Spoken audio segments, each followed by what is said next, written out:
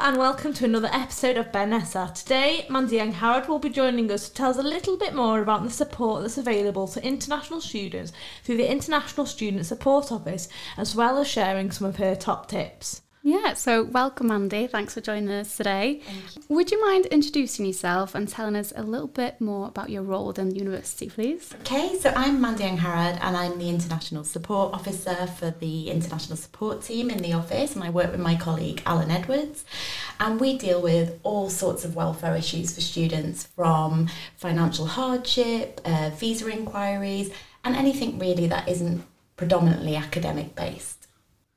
That's great. Thank you so much for that. So it sounds like you really have an interesting kind of day-to-day work. So what exactly does the International Student Support Office actually do on a day-to-day basis then? So on a day-to-day basis, we have office hours from 10 to 4 where we have drop-in. We don't have an appointment system, so students just pop in and it can range from help with their tuition fees, help with queries about halls, academic signposting. And then we also have a host of trips and events that we put on. So there's some admin work that goes with that, but it is predominantly helping international students and signposting them to support in the university. Okay, amazing. And Mandy, if a student is looking for some guidance from you then, you said, pop in. That's the best way of getting in touch? I know you have social media channels and everything like that as well, but dropping into Rathbone is the best way, is it? Yeah. So we're here Monday to Fridays. Drop in and see either one of us are in the office. We also have, like you said, our social media channels at Bangor International. Mm-hmm. We only have Instagram. We don't have any other channels. But yeah, pop in and see us. We also have international support at bangor.ac.uk mailbox, which is monitored daily. So it sounds like you're really present for students and you're always kind of really available as much as you can be. So it's really nice to know that, I think any students listening, it's really reassuring to know for international students there is that support, but also other students who might not fall under that remit can signpost their own friends if they have international friends on their course. It just it's good to know about what support's on offer. So that's really interesting. So can I ask, could you just give a quick refresher about the visa side of kind of working? So the hours students can work and any questions they've got with that, where would they go to? Yeah, so visas and working hours is a minefield, but predominantly a student will have the hours they're permitted to work on their BRP card, which is their visa, and typically during term time for postgrads and undergrads it's 20 hours per week, and that's Monday to Sunday. It's not prorated per month. Going over these hours could have implications on subsequent visa applications, so we advise students to adhere strictly to the rules. During the holidays or the vacation periods, international students are permitted to work full-time, which is up to 48 hours in the UK, and once they've finished their course they can also work full-time until their visa expires. That's great. That's whistle-stop tour of visas that now we know. we Yeah, it is a minefield, isn't it? I was talking to Alan the other day and I was saying I went through a bit of a phase a few years ago and I was like, I'm going to move to Australia. I'm going to do a year abroad, and I started looking into the visas. Oh my gosh, it's so complicated. So it's so nice to know that, because what I was missing then was actually having someone to talk to and be like, okay, which one should I go for? Which one's going to work for me? But that's where you guys can help it, and that's really... Yeah, it's really complex because there's only so much we can advise on legally, but anything educational or the postgraduate work visas, we're there to advise, and visa extensions. I think the main advice is that because it is such a minefield and it's ever changing, immigration is a hot topic at the moment with the UK government, just always come in and ask. We find a lot of rumours start spreading among student communities, and it's always best just to come and see me and Alan because we are trained to give that advice. So if you're unsure, pop and see us and we can point you in the right direction. Perfect, cool, okie dokie. So obviously finding part-time work or full-time work after graduating is important for all students within the university.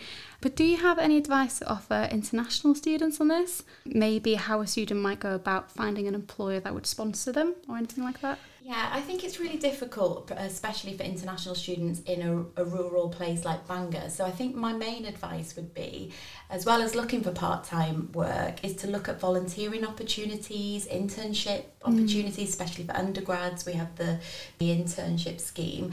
To also get involved with clubs and societies. And whilst it's not paid work, it's excellent experience. I have a lot of international students come to me and say, I can't apply for this job because I have no experience. And then you demonstrate the kind of work they have done or the volunteering they have done and how they can apply that to their CV or the job description they're applying for. So I think my main advice is, whilst there's not a lot of opportunities in Bangor, is to take advantage of especially the university roles, that they can transfer those skills onto future jobs. Absolutely. Yeah, brilliant. And I know something I kind of always say to people is that experience doesn't have to be paid, and there's so many things in-house. And if there isn't an opportunity that a student wants, there are ways to create that as well. So, you know, creating new societies. But it sounds like your role is so diverse, and you said about some of the trips and going all over the place. So I know I hear about what you're doing. I'm like, oh my gosh, I'd love to go on these things. But what would you say is like the highlight of your job? Is there something that kind of really ignites your sparkle in the morning? There's so many parts of my job that I love. I think the main thing for me, I've never been in a student-facing role before, but every day you can help somebody or you can advise somebody. And then you all see me out and about on my trips and social media, and that is the really rewarding part. Like last night we had a culture night in association with a Welsh theatre company called Fran Wen. It's hugely successful. We had performers from an opera from Thailand, a Welsh traditional folk artist, and Bangor is so diverse, so it's nice to share that. And they're the highlights for me, is seeing the nice side of our international community. Yeah, no, that's lovely.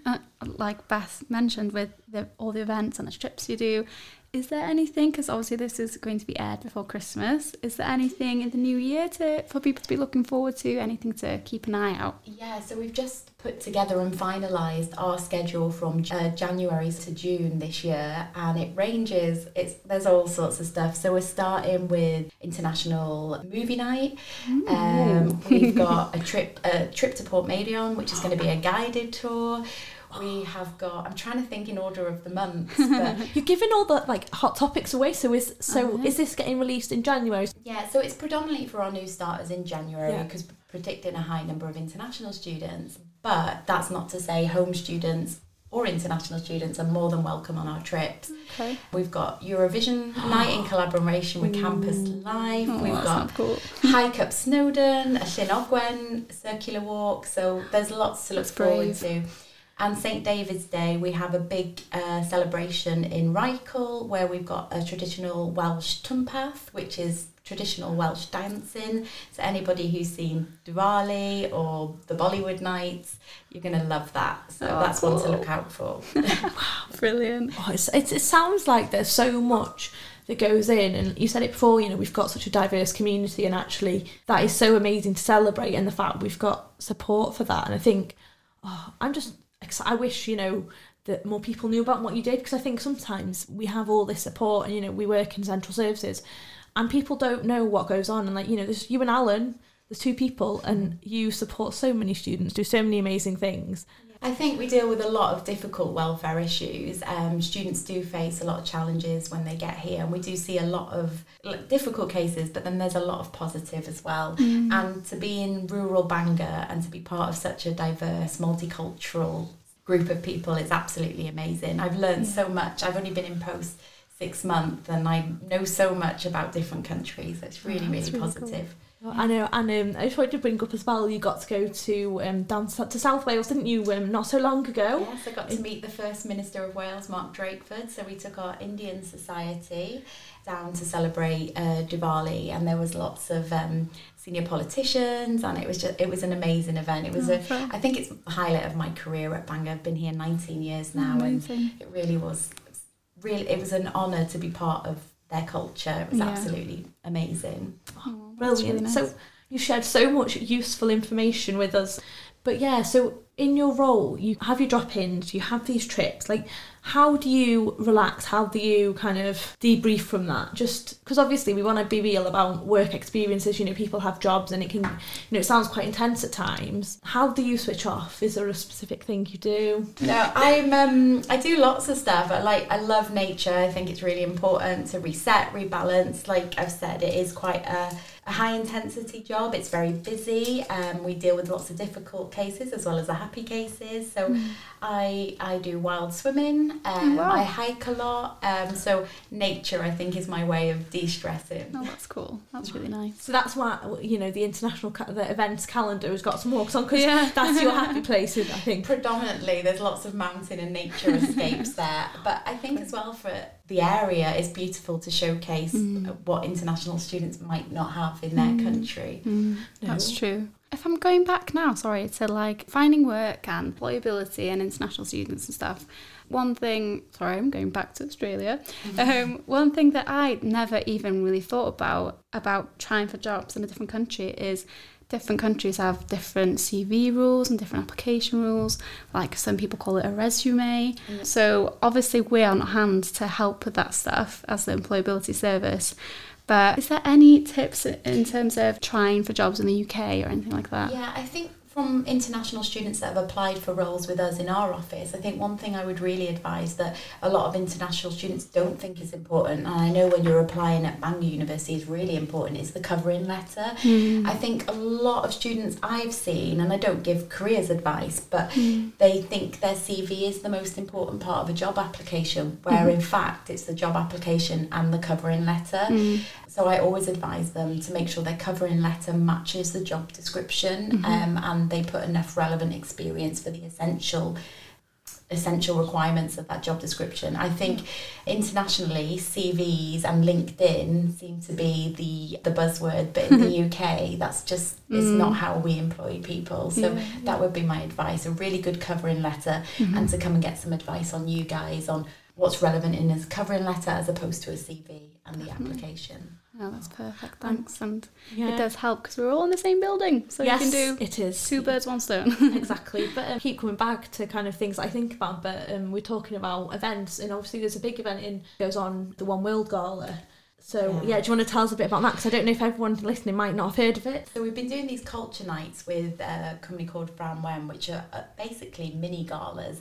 But in March the 7th, we have a big One World Gala, which my predecessor who did the role before, Marcel, did fabulously. So I am very nervous about arranging the one in March, and I'm coming up with all sorts of ideas. He had glitter cannons. I'm trying to top that. Amazing. I'm not gonna spill any ideas here.